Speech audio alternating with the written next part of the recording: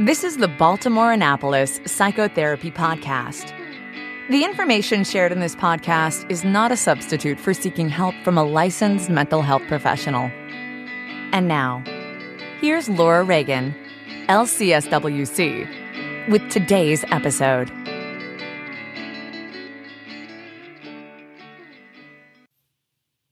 Hi, welcome to today's podcast.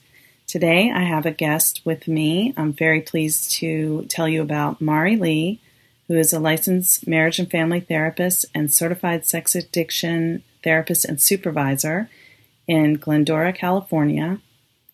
Mari specializes in helping spouses and partners of sex addicts, as well as male and female clients who are sex, love, and pornography addicts.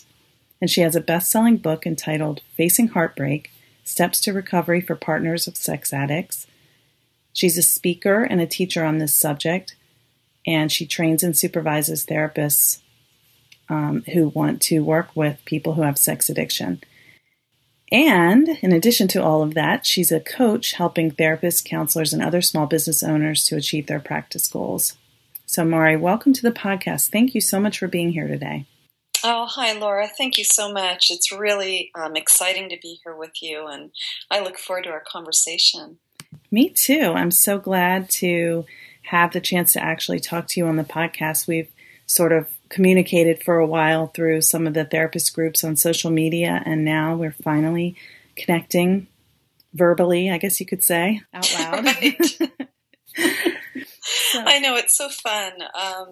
I've really long admired the work that you're doing and all the goodness that you're doing to support clients who are moving through trauma, and the good workshops that you facilitate using Brene Brown's Daring Way, and so respect your work, Laura. So it's lovely to connect with you via Skype here in our interview, and just looking forward to sharing information to support your listeners today in whatever way I can.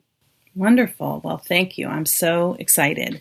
So I'll dive right in. I was looking at your beautiful website. You actually have two websites, and looking at your coaching website, which is thecounselorscoach.com. Did I get that right? Yes, that's a tongue twister. Thecounselorscoach.com. That's right. Gotcha. So I was noticing on that website that you talk about how you live by the philosophy that each therapist can have a practice that is prosperous and exciting and make a living at the work you love to do while still having a personal life. I really loved reading that because I know as a private practitioner, creating a therapy practice that really works for my personal life as well as my professional life in my work with clients it can be challenging. So I'd love if you could talk a little bit about how you live that philosophy. One of my favorite topics to talk on, Laura. So thank you. I love the question.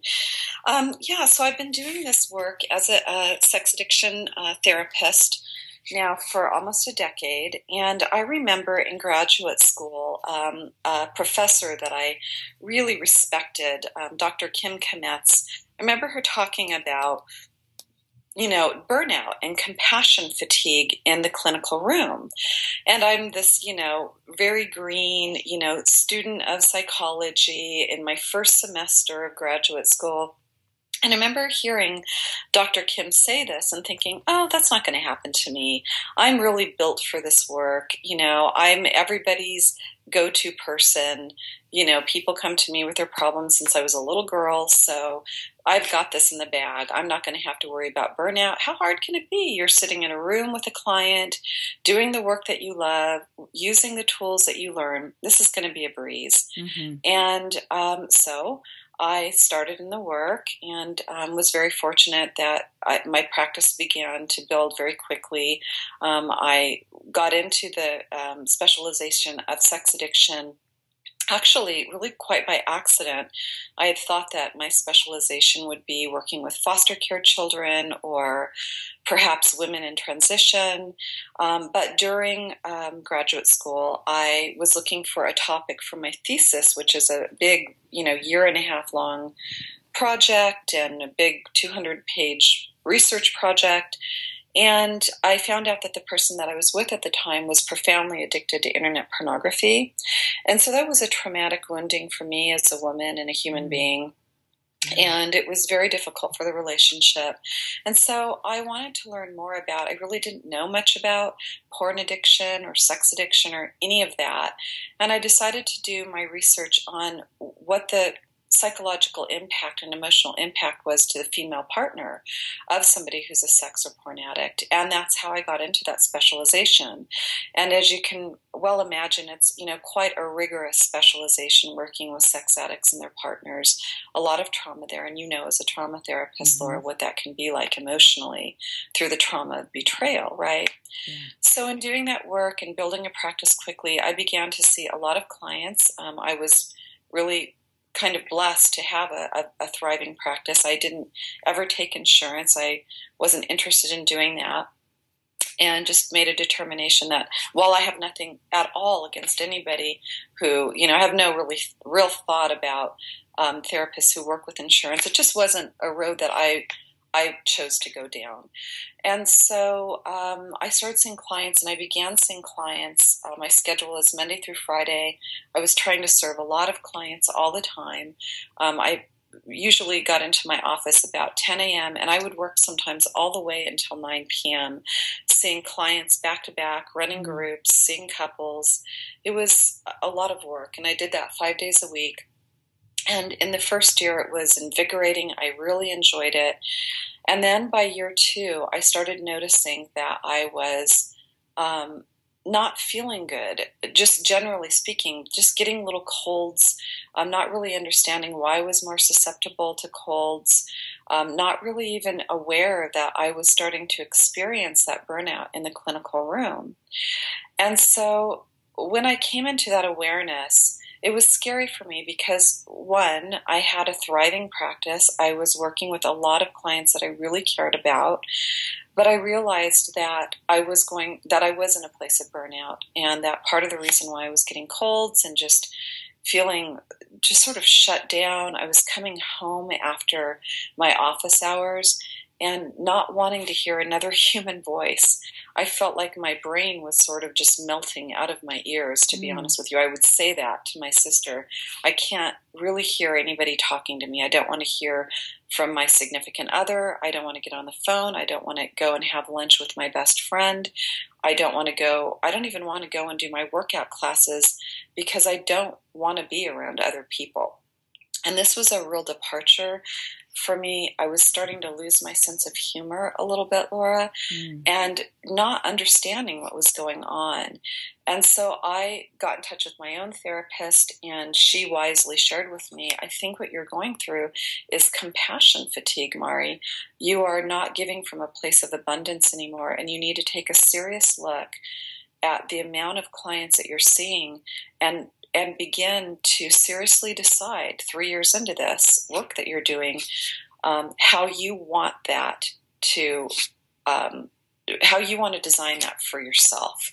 And so I can talk about that more, exactly what those steps look like. But to answer your question, Laura, that's really what brought me into awareness.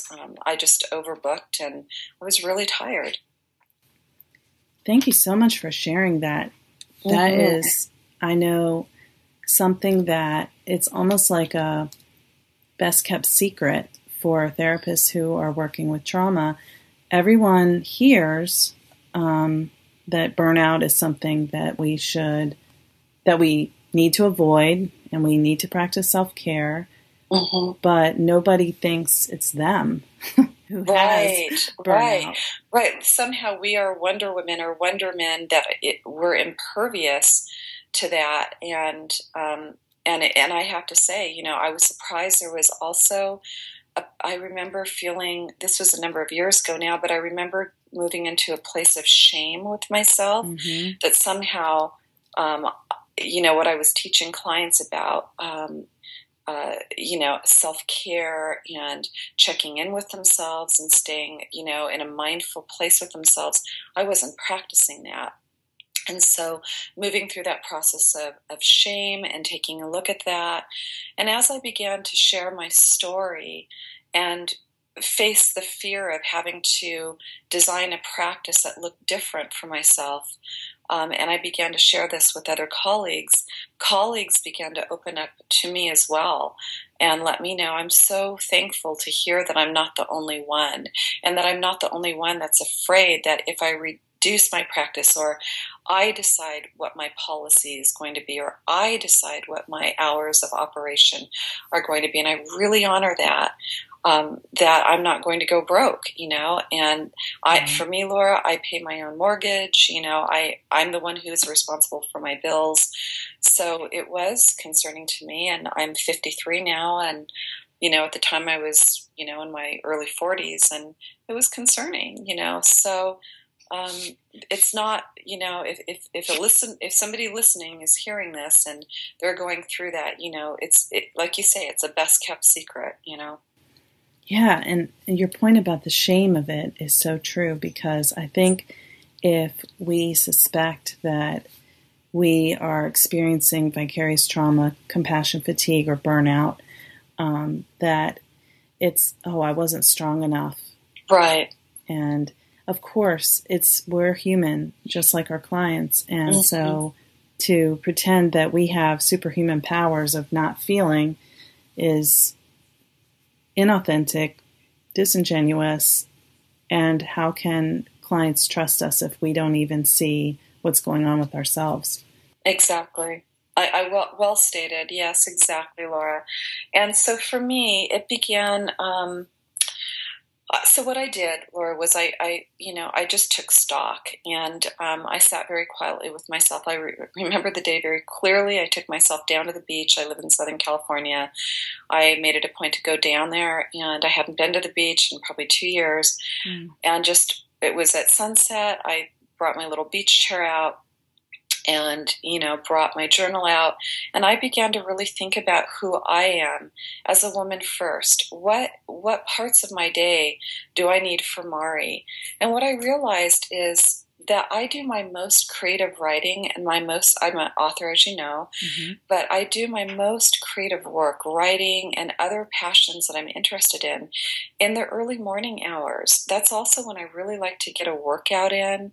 That's when I like to be out in nature, take a hike, go for a walk, go for a bike ride. I'm a cat person, so, that's when I have my kitty time. I really needed that first part of my day. And now I really enjoy starting to see clients in the afternoon around 1 or 2 o'clock. And I realized that seeing 8, 9 clients a day wasn't something that I wanted to do. I happen to really like group work. And so I decided that even though it was scary, I was going to start seeing clients particular days, that I was going to take Mondays for myself and start creating other income streams. As you may know, I think you do know, Laura, I do webinars and workshops on teaching therapists how to create multiple income streams versus just active income, which is income where we have to be physically present. So I thought to myself, I'm going to find other ways of creating income streams, and I need a day to be able to focus on that. I'm going to see clients on Tuesday, Wednesdays, and Thursdays, and I love mentoring and teaching and coaching. And I did that. This is, my third successful business that I've had. And I've done that in each one of my businesses before. And I thought, it's time for me to reignite my passion for coaching and mentoring other professionals. But I first have to coach and mentor myself.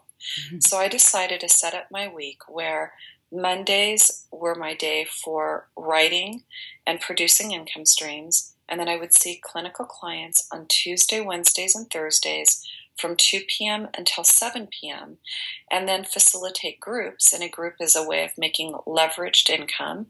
You're taking, 90 minutes of time, but making quite a bit more income than you would from just seeing a client in that time, one client, that is. Yeah. And so that's how I set up my practice. And then on Fridays, I began to, over time, develop a coaching business that's been thriving and that I love really for the last 5 years now. So for me, that's the way that I began to work that. And I started doing that for a few years Absolutely loved it. And because I was able to produce, books and materials for therapists, I know we'll be touching on some of those materials later, but that developed other ways of making up for those hours that I wasn't taking on clients. And I was able to be very present with the clients that I was seeing. I brought a new energy into the work. I felt super present. I saw changes and growth in my clients. And I didn't rely just on my clinical income as a support anymore, which felt really good. So that's what I did. And we can talk about my 5th week if you'd like, but I'll pause there. I just wanted to give you a little outline of how I moved into that. Yeah, thank you. I think that people who are listening who are therapists may be like, wow, she was able to not see clients on Mondays and then do 5 hours of client work Tuesday, Wednesdays, and Thursdays plus groups, and then do the coaching on Fridays. It's like kind of, I know some other people do talk about this, but it's somewhat radical to think that you can build a thriving practice that is not based on seeing 9, 10, 11 clients per day, which is exhausting. It is. It really is. And for clients who might be listening to this, I think it's this conversation that we're having today is so important. And I love that word radical, right? Because for clients, to your good point earlier, if I'm not modeling self-care and if I'm not able to come in from a place of abundance, and if I'm not doing my workouts and taking care of my humanness, mind, body, and spirit, then how is that being a good instrument in the room with that client? So if a therapy client is listening to this, we therapists are human beings. We have lives, we have things that go on, we experience, exhaustion. And I certainly wouldn't have wanted to be one of my clients that I was seeing in that 10th therapy spot at the end of the day. And I think I've been that therapy client in my past, in my healing work, where I was that client. We know when a therapist isn't present with us. Right. So, I do think it's it's such an important conversation. And it's important for clients to know that. I want to model, like truly live. I want my insides and outsides to match what I'm preaching. I want to be practicing. That's important to me, to be authentic that way. Absolutely. And we can't take clients where we haven't been. So if we don't know what it means to take care of ourselves, truly take care of what we need, then how can we encourage our clients to do that? Therapists, we've all had that moment. You wake up in the middle of the night. Oh my gosh, did I do my notes? Well, you don't have to worry about that anymore when you use Therapy Notes. Therapy Notes makes it easy to write your notes, get them done quickly, but thoroughly. My group practice has used Therapy Notes for 6 years, and everyone always finds it easy to use. But the best thing is, if you do need help, you can call their customer service number and a person answers the phone. And anytime I've ever had to use it, which is maybe 3 times in the past 6 years, my issue has been resolved easily with a cheerful demeanor in 15 minutes or less. So I highly recommend Therapy Notes. And don't forget, go to therapynotes.com and use promo code CHAT to get 2 free months.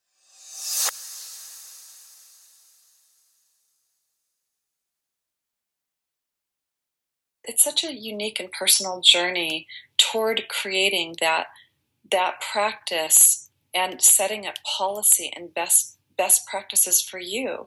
So what might feel like a really good practice and solid business policy for Mari may not be, that same way of doing it for you or another therapist. I think when we go inside and we say, when do I like to see clients? Do I like to see 3 clients in a row and then take an hour break? Am I good with seeing 5 clients a day? Do I like to have a day in between seeing clients?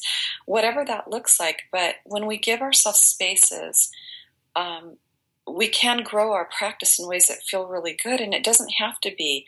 Maybe a therapist doesn't want to do coaching. Maybe they'd prefer to do supervision. Part of me taking that time to figure out what I wanted to do, I realized that in my certification, we go through as certified sex addiction therapists. We call ourselves CSATs, right? Certified sex addiction therapists. We go through a very rigorous training, usually over a process of 2 years. Mm-hmm. There's 30 hours of supervision post-licensure. And it's a lot. And then we have to renew our certification every 2 years and stay on top of trainings and so forth. And then after 5 years of doing the work, we can then apply to go through the training to supervise other licensed therapists who are going through that process. And what I realized as I got into that 5th year is, gosh, I would love to do that. I don't have to do that within my state. I can do that from the comfort of my own home via Skype or on the telephone, and I can work with therapists who are licensed all over the world to help them with their certification. And I have clients now, Laura, supervisees who are in South Africa, Australia, Canada, the UK. So it's really fun to do supervision with therapists like this, plus have my, counselors coaching clients and see clinical clients. So diversifying my practice was important. That's such a great point. And that's really cool that you are working with people all over the world. I didn't realize that, but also the idea that what you're spending your time on throughout the week is sort of nurturing and enriching certain parts of yourself so that, there's more space for each avenue that you're focusing in because of the variety and the diversity, like you said. Mm-hmm. And maybe somebody's listening right now and thinking, okay, well, that's great for Mari. So glad, that you were able to dig that space out, and it feels like I'm bogged down and it's impossible. But the way that I really get that, the way that I did that and weaned off of all of those clients to about half the clients I was seeing, that didn't happen overnight. That happened over the process of a year. Mm-hmm. Some clients were ready to be referred out to other adjunct support. Some clients we were ready to wrap up the work. And as those spaces became available, that's when I started taking little pockets of time or moving and shifting clients. And it really, I had to lean into the risk of saying to clients, I'm moving my practice to these hours, Tuesday, Wednesday, and Thursday between 2 and 7, and then group work. And I understand if you're not able to continue the journey, but I do want to let you know that I'll be starting that. I think I started 6 months out with clients, letting them know that as of January, I'll be starting that. And this was, again, a few years ago. And so if we need to get you referred to a therapist that can better support your schedule, I'm super happy to do that. Or if you're able to adjust and move into my new practice schedule, I would be honored to continue supporting you. And a lot of clients were able to do that. I would say most of my clients, I think there were maybe half a dozen that couldn't due to their work schedule or child care, and I was able to refer out to trusted colleagues. But I was determined to create a practice that worked for me, and it did require me to lean into that fear and that risk of doing so.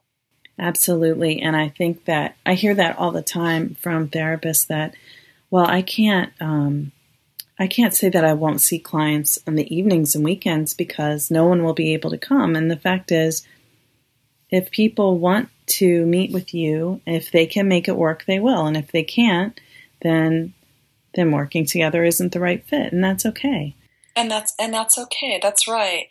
But it's important for us to, I feel, the most solid if I'm seeing a professional, whether it's a doctor or a dentist or, I don't know, a therapist, who they have a really good policy in place and they have good boundaries. I actually wouldn't be comfortable with a therapist that would say, sure, whenever you need to see me, I'm happy to do that. Sunday morning at 8, sure. Friday night at 10, no problem. I want to know what their policy is. And our culture, we're socialized to understand that we might need to step out of work to go make that dentist appointment or that doctor's appointment. And my clients don't have a problem saying, you know what, I'm going to take my lunch hour to come and see you, or I'm going to take a later lunch hour. I'm going to come in earlier and leave work a little earlier on Wednesday so I can make my appointment. Right. We human beings have a way of figuring out our schedules. It's not impossible to make a 50-minute therapy session work. And also, there's distance therapy. For my clients who I've seen for a while, and they're having a really busy week and they can't get in that week, I have no problem doing a phone session with them as long as they process well over the phone. We can make that work. There's flexibility on my side too. Yeah, and I think that honors what people need, and they respect that you can honor it. But also, I feel it can be hard for us to make time for ourselves, and going to therapy is making time for taking care of what you need. It's just, it's that parallel to what I was saying about the therapist with self-care. If a client is saying, oh, I can't take time out from work, I just can't leave, there's too much work. And, that's a sign that it's very hard to make time for themselves. And I've been there too. I can really relate to that, but it's not really healthy when you're prioritizing spending your time at work over your own emotional and mental well-being. That's right. And I know with the clients that I see who tend toward workaholism, or they find their identity in work, so that they don't have to focus on other areas that need tending to, that when they begin to make time for themselves, just 15 minutes a week to come in and see me or see their therapist, they're able to pursue other creative endeavors because they start to carve out time from the work that we're doing. And I'm sure you see that as well, right, Laura? Yes. Which is super exciting. And one thing that I think might be nice to touch on is, as I began to respect my schedule and be very clear and boundaried with what my clinical hours were, what my policy was, I began to add other policy to that as well. For example, I began to ask clients not to come into session if they were sick, because I don't want to be exposed. I don't want to be sitting 18 inches away from somebody. Although I have compassion for illness, I don't want to be exposed to those germs, because then I can't do the work of supporting other people. So I would ask clients, one of my policies is, if you are sick, or you have, pink eye or a rash or chicken pox or whatever it is, well, I have compassion for that. I'm going to ask you, number one, to practice self-care, and we can facilitate your session via the phone. If you do come in, and that is a policy now, and that's not honored, I will ask you to go to your car and either drive home and take care of yourself, or find some shade and we can do your session from your car. But I'm not exposing myself to that, and I need to take care of myself. And I think even that's sort of radical for therapists to begin to say, it's not okay. Even though I would hear therapists say sometimes things like, it drives me crazy when clients come in and they're really, really sick, and they're coughing and sneezing, and then I get sick, or they're exposing other clients. And I say, have you shared that with them? Do you have a policy in your informed consent that addresses addresses illness, addresses coming into the office with illness, addresses contact, out of session contact, social media, all of those things are really important to have as part of our informed consent. A lot of times clients just don't understand, they don't know what boundaries are unless we let them know that very clearly. Absolutely. And especially if they really don't have any experience with therapy, therapists often expect clients to understand what the typical professional relationship boundaries are, and the clients just really don't know because they don't have that experience. That's right. They don't. And unless we educate them and we're comfortable in doing that in a kind and compassionate, consistent, predictable way, clients aren't mind readers. So it is important for us to be clear about that. And one of the things that I'm really clear in my informed consent in my paperwork is that every 5th week, as I got more and more clear and I developed a practice that felt good to me, and then I was, developing other income streams and, creating products for therapists and whatnot, I decided that it was time for me. I noticed as I tuned into myself more and more that I was really good and really on point in my clinical sessions for about 4 weeks. I felt really juiced up, really present. But then about the 5th week, I would start to experience a little bit of fatigue, just needing to step away, really wanted to, create some products that would support other therapists and do, write another book. And I love public speaking, so I wanted to be able to teach and speak more publicly. And so I leaned into another radical idea for me, which was taking every 5th week off. And again, nobody's paying for my vacation time off. I have to cover that time. So that was really scary to consider, gosh, what's that going to look like if I really do this? And for the first year, when I started, I've been practicing that now for 5 years. I consistently take a 5th week off. I work 4 weeks and take a 5th week off. At summertime, I take a 2-week actual vacation, and then during Christmas, starting last year, I start taking 4 weeks off. So the last 2 weeks of December and the first 2 weeks of January.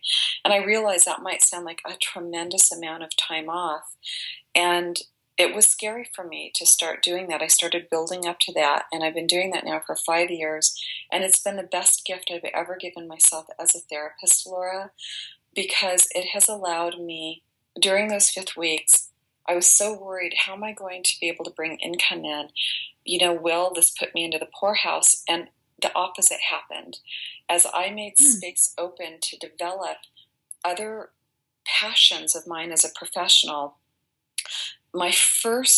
within my first 3 months of taking that 5th week off, I was offered my first paid speaking gig, and this I think was maybe 3 years ago, to be the annual speaker for a camped group up in Northern California, and they paid me $5,000 to come and do that. Wow. And because that went really well, I taught on what I taught on was how to work with partners of sex addicts, like the curriculum and the treatment planning, and how to help them move through trauma. And so it went over really well, got a lot of really good feedback on that, and then word got out in the community, and I was offered another camped paid speaking annual conference speaker and teacher, again for that same fee. So, and since then I've had other gigs like that. So paid speaking became part of my leveraged income. I wrote, the ebook, The Creative Clinician, which it's a workbook of exercises and activities for therapists to use with clients and groups. And that was, I just didn't even realize how that would take off. That's been beautiful. But if I wouldn't have had those 5th weeks off, off in quotes, right? To be able to work on some of these other areas that I love to work on, whether it was coaching or attending a class or workshop and enhancing my skills, or bundling up and putting a package together of clinical forums for therapists, all of these things, or even training in my supervision for CSATs, then yes, it was scary. And yes, I did have to tighten my budget that first year. That's important for me to disclose that. There wasn't a vacation that year in terms of going anywhere. I was doing my own manicure and pedicures, and, I really did have to tighten my budget, but it was really important for me to, feel the pinch a little bit more in other areas or make sacrifices so that I could have that time, that regular time, to build up other areas of my business. So is it a risk to take time off? Yeah. Did I wonder if it would impact my clients? Would my clients leave? And again, it was the opposite, Laura. My clients, it gave them a chance to integrate the work that we were doing. So they would learn tools, and we would discuss, information and insight in their therapy sessions over that month. And then they would take that week off, and they would do homework, or they would integrate what we were learning, and they would miss me and really share with me, oh my gosh, I'm so glad you're back. I missed you. And they knew that if there was an emergency, we had an emergency plan in place that was clearly outlined. So it actually had the opposite impact. Clients missed me. They missed the work. It gave them a little breather. It was kind of a win-win. I think that is so beautiful. And when I first heard about your 5th week off, I was I was really stunned, I'll say. I was like, really? Like, how is that possible? So I love how you just explained, how you came to that and how it works for you. And the thing that's just really coming through to me in this conversation is how you've allowed yourself the time and space to, again, nurture what you need. And also, I don't think you can tap into creativity when you're rushing and you're exhausted and not feeling physically well and, just disengaged, and it's impossible. So when those of us who might be thinking about multiple income streams, as you mentioned, are thinking, well, what could I do? It's like you draw a blank because you don't have that. You can't really tap into that creative energy because you're so depleted. Right. But when you take the time, like you said, like when I pictured you going to the beach with your journal and your chair, just how peaceful that is. And I know, that was probably a starting point. That wasn't the whole process, obviously. Right.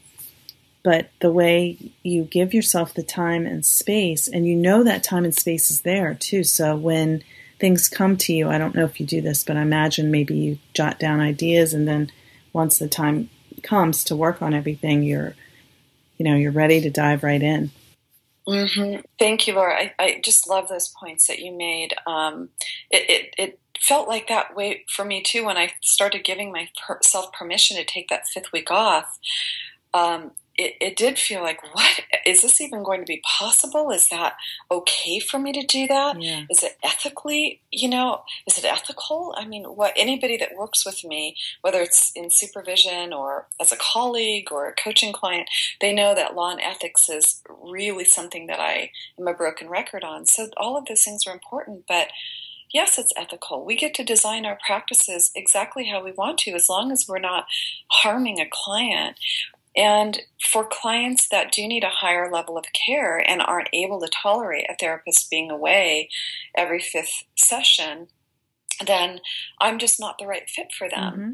And that has to be disclosed in my paperwork. But the clients that I work with appreciate it. And we have a game plan in place. If I start to see a new client and we've had a couple of sessions and in my 5th week rolls around, they've already been aware of it. We've already had a discussion about that. And we already have a plan in place for that. Maybe they do a check-in with me, whatever that means for them. But we have some plan in place. So clinically, I'm very careful about how I support clients around that. But if I'm not taking care of the most important relationship I'm ever going to be in, which is the relationship with Mari, mm-hmm. then I can't take care of other relationships in my life, including my clinical relationships. So I do think it's important. And as far as, my ideas, I agree, Laura, when you're burned out or when you're racing around, it's impossible to execute a plan. I talked to so many therapists. Yesterday I facilitated, we're on Wednesday, sorry. On Monday I facilitated a really beautiful webinar training, a 2.5-hour webinar training for 12 therapists who are doing amazing work in the world. And it was on teaching them how to develop a multiple income stream. And all of these therapists have wonderful ideas. Pretty much every therapist I talk with has a creative idea or an ebook they want to write or a workshop they want to design. But the song remains the same. They're busy, mm-hmm. and they don't have time. They're so burned out at the end of the day. They don't have the energy to be able to manifest that, to start really putting that down in a workable plan that they can lay out and start executing. And one thing, I think it's helpful to work with a coach to have that journey companion to tell you, all right, this is how we're going to do it. And it was fun on the webinar because I have my 7-day, 8 hours, 7-step solution on how you take that idea out of your head and you put it, how you execute that. And it doesn't have to be this long, drawn-out process that's overwhelming, but we definitely have to have time and be able to give ourselves permission to take that time. And that can be scary. I get it.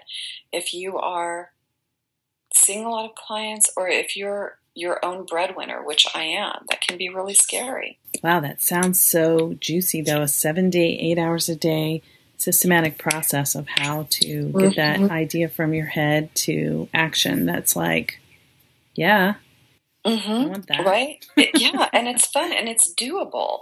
And if we don't have an hour in our day somewhere where we can start taking, steps, focused steps, so today I'm doing these 3 tasks in this hour, and then tomorrow I'm doing these 2 tasks in this hour.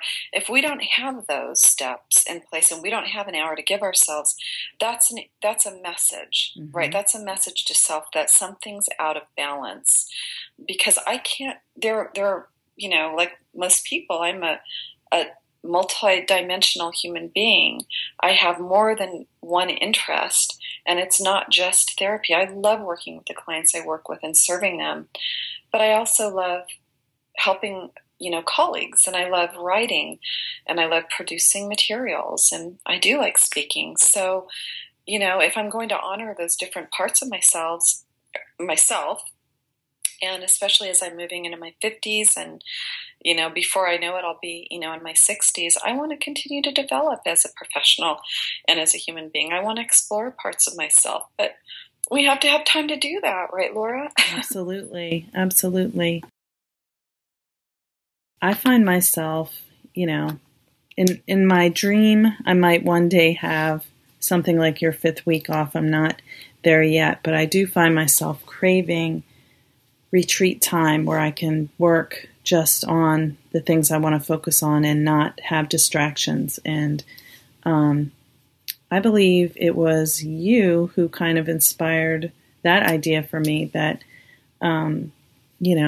it's okay to take time away by myself and work on focused projects. And it's so, again, I keep saying the word nourishing, but it is. It's just so, it feeds something that I really need to continue to feed. So I think just when I'm really busy, I just can't have that space in my head, even if I had an hour in between clients. Yeah.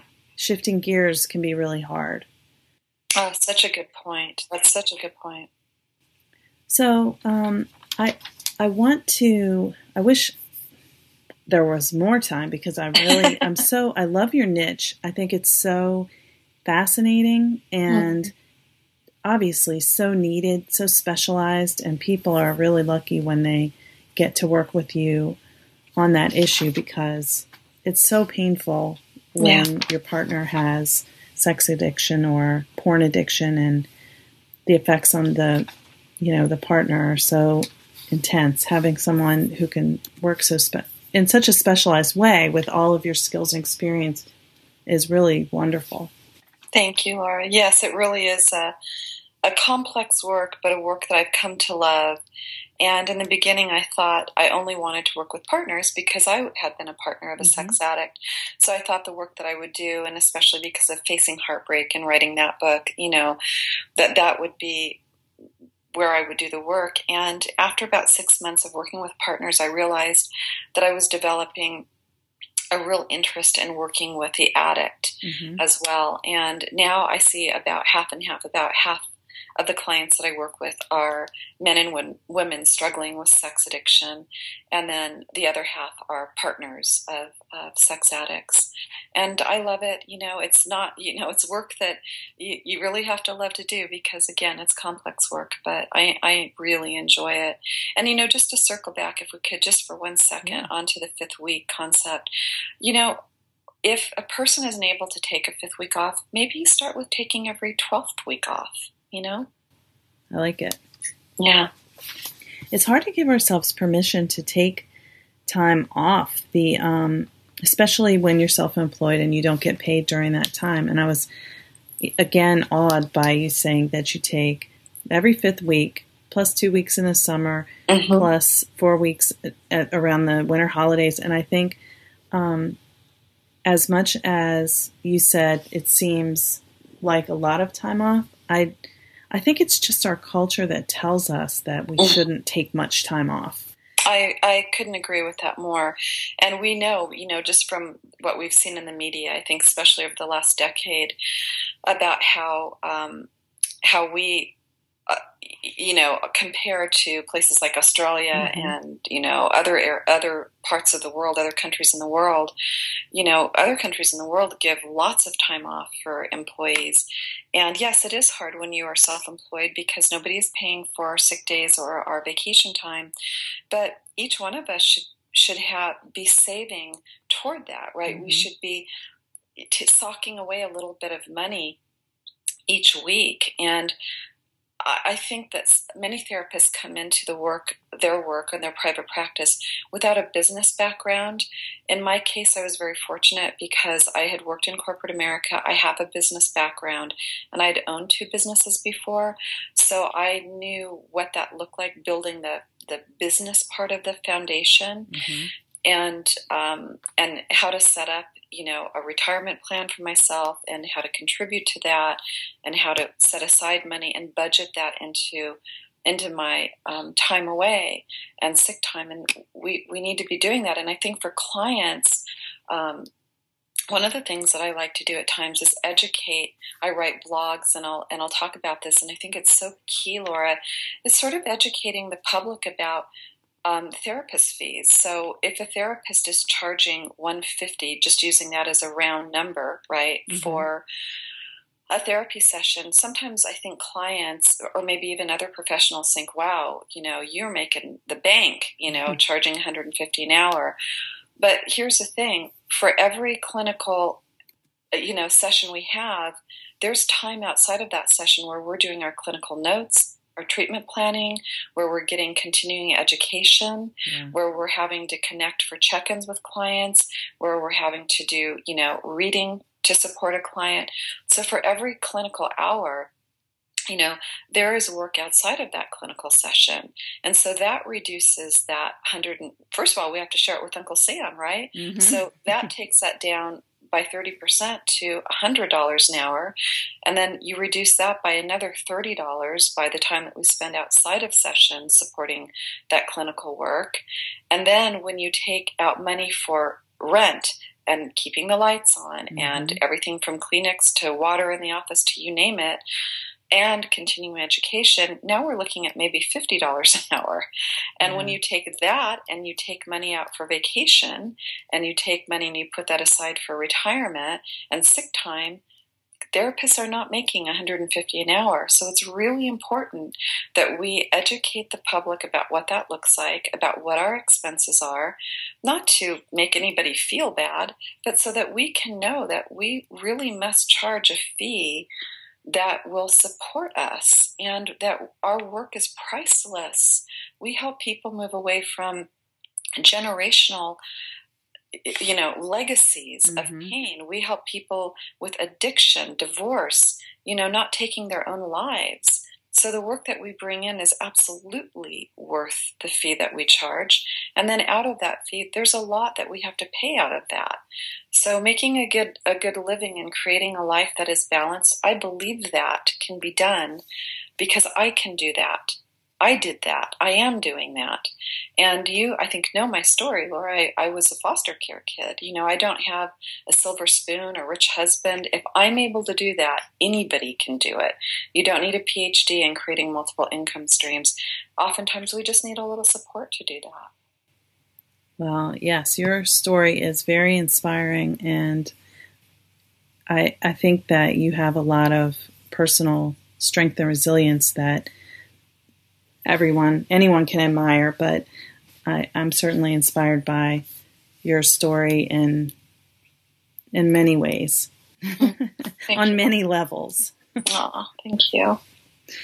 But I appreciate what you just said about all of the expenses of being a therapist, and I think that's a good segue to what the last thing I wanted to ask you about was just if you could talk more about what you do in your coaching work so that if there's anyone listening who's interested in coaching, whether with you or someone else, that they can understand kind of one of the ways that it can be offered in terms of what you do.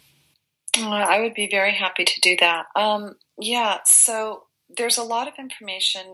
May I give the website? Sure. Because that might be helpful if people want to pop out now and go check that out. Would that be all right with you, Laura? Sure. And I'll also put it in the show notes. Oh, great. Okay, good. So anybody who's listening to this, whether you're a small business owner or a therapist, and you think it would be helpful to work with a coach, I would be more than happy to talk with you. The caveat to that is I'm typically booked out, Laura, about 3 months in advance. So today we're in September, I think it's the 2nd, and I'm booked out through the 1st of November. Awesome. But that doesn't mean that there aren't other really good coaches out there that can be supportive. So my coaching website has freebies. It has a lot of good information just for people who are curious about coaching. And the website is www.thecounselorscoach.com. Again, www.thecounselorscoach.com. And you can pop over to my store. And in that store, I've got little freebies here and there. I also have products that I've developed that I've just received so much beautiful feedback, and I'm really so honored and touched by the feedback I've been receiving for therapists, mainly about my clinical forms packet that I've gotten a lot of good feedback about that. I try and keep everything just under the price of a therapy session. I've got group forms on there that are packaged up for $29.95 as a support for people who don't want to reinvent the wheel. I have the Creative Clinician, that's $39.95, and this is 31 exercises to support clients in group therapy. Just a number of supportive packages for therapists, even therapists who are looking to expand their practice and they need an employment manual. I spent over a year on an employment manual working with a labor attorney, a HIPAA expert, and a human resources expert, and spent, several $1,000s of my own money to develop a product, first of all, for my counseling center, but also for other therapists. So, and just beyond all of the products, there's just tons of blog information. I have information about SEO. So if you're trying to figure out, what search engine optimization is all about, I work with a specialist, for a while on that. And I have resources there and all kinds of good freebies stuff too. And I'm not the only game in town. There are other very good coaches as well. But if you're curious about coaching or you'd like to connect with me or you just want to learn more about it, I've created a website that has a lot of resource, not just to market myself, Laura. Honestly, although I don't think that's bad to market oneself, but just to provide kind of just a portal, for other professionals to go to and feel like they have a little safe place to land, to look around and feel supported in, Yeah, and I know that you do so much in-depth research on everything you create to make sure that it's really top-notch. And I know that anyone who sees your products and will get, if they're interested in them, they'll get a top-notch product. I have no question about that. So thank you. I'm happy to support you with that. But I'm looking at your website right now. Is the webinar that you mentioned that you had with 12 people, was that a one-time thing or is that? I'm not on my website, but I think if you give me one quick second here, I can get on there real quick.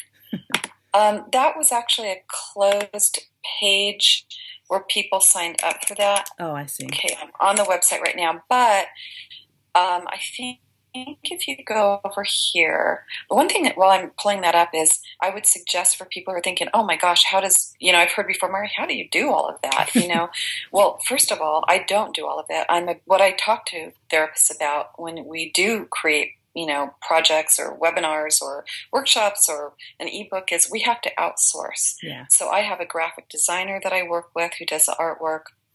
I have beautiful. A virtual assistant that I work with who I love. I have a copy editor that I work with. So I don't do all of that. I have other people that I pay as a support, and then I support their businesses as well. So if we look at, I think it's under professional training. Yeah. So if you see that coaching support pull down, tab right there and you click on professional training, you'll see workshops and webinars for therapists. And then the first one as you scroll down is how to create multiple income streams webinar workshop. Oh, okay. And that gives some information about that. And anybody that would want to, I facilitate that about 3 times a year. Awesome. And so anyone who's interested in attending the next one, I think we're Facebook friends, Laura, so you can go and see some of the feedback I'm getting on Facebook and in social media from the 12 therapists that attended on Monday. The feedback's been great. So, anybody who's interested in that, you can either sign up for my mailing list there. It'll pop up and you can join the fun there. You can send me an email. I'm happy to add you to the wait list, and our next one will be around the first of the year. So any way that I can support, I'm really glad to do that.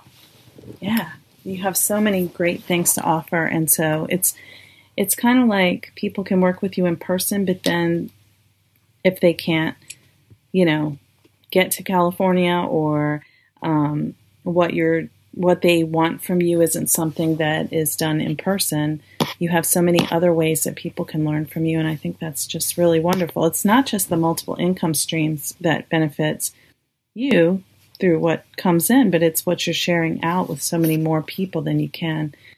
Oh my gosh, yes. I mean, you really just described my philosophy. That's the first thing I always lead with in my multiple income stream workshop. I think it's my 3rd slide where I talk about my philosophy of living with an open palm. And what I mean by that is, if we tightly hold on to all of our information and our time and, our materials, and we're not, willing to share money or any of that or support, nothing's going to leave that closed fist, and you'll hold on to all of your information, but then there's no room for anything to flow in. So when I live with an open palm and I give of my time, like today, right? And I give of my support, and if somebody needs material or they have a question for me, I think I'm known in my community to be supportive, and I'm very accessible. I have boundaries around my time, but I do my best to answer questions, or I'm very active on my blog. Then that is me flowing out material, information, and support. But that just means that makes space for other information, support, material to flow back into me. And so, right. What's not to love about that? So I am so on the same page with you there, Laura. Well, I am so grateful that you were able to give your time today to participate with this podcast, because I think people will be really interested in what you shared and how your perspective about the way you do your work has changed over time, and how they can maybe look at their work a different way. I think it's been, as I said, very inspirational for me. So I really appreciate you coming here to share it so that more people can learn through listening to the podcast. Oh, thank you so much, Laura. It's been my absolute pleasure. I was really genuinely excited to connect with you. I have long admired your work and what you're doing in your corner of the world, and just the way that you participate in the world as a healing individual, and how you support colleagues. So it is beyond my pleasure to support you here and your listeners. And thank you for the good work, and also thank you for the opportunity to share about my passions and to be vulnerable and share about how I moved through burnout and compassion fatigue into creating a practice that truly does feel authentic and lovely and fills my heart. And if what I've shared today supports other professionals or even clients, then I've done what I was supposed to do today. That's beautiful. And I hear your passion for your work and everything you say. It so comes through. And so thank you for sharing that instead of just being, closed off. That's not you. Don't want to be closed off, right? Yeah. That doesn't work. No, my pleasure. Well, I look forward to meeting one day in person, Laura. And until then, just know that, standing in support of all the good work that you're doing. And again, such a pleasure to be here today. Thank you. All right. Well, that's it for today. So thanks for listening to the Baltimore Annapolis Psychotherapy Podcast. You can check out Mari's website at www.thecounselorscoach.com. And again, I'll have that in the show notes. Till next time. Thanks, everybody. Thank you for listening to the Baltimore Annapolis Psychotherapy Podcast with Laura Reagan, LCSWC. For more, visit Laura's website, www.laurareaganlcswc.com.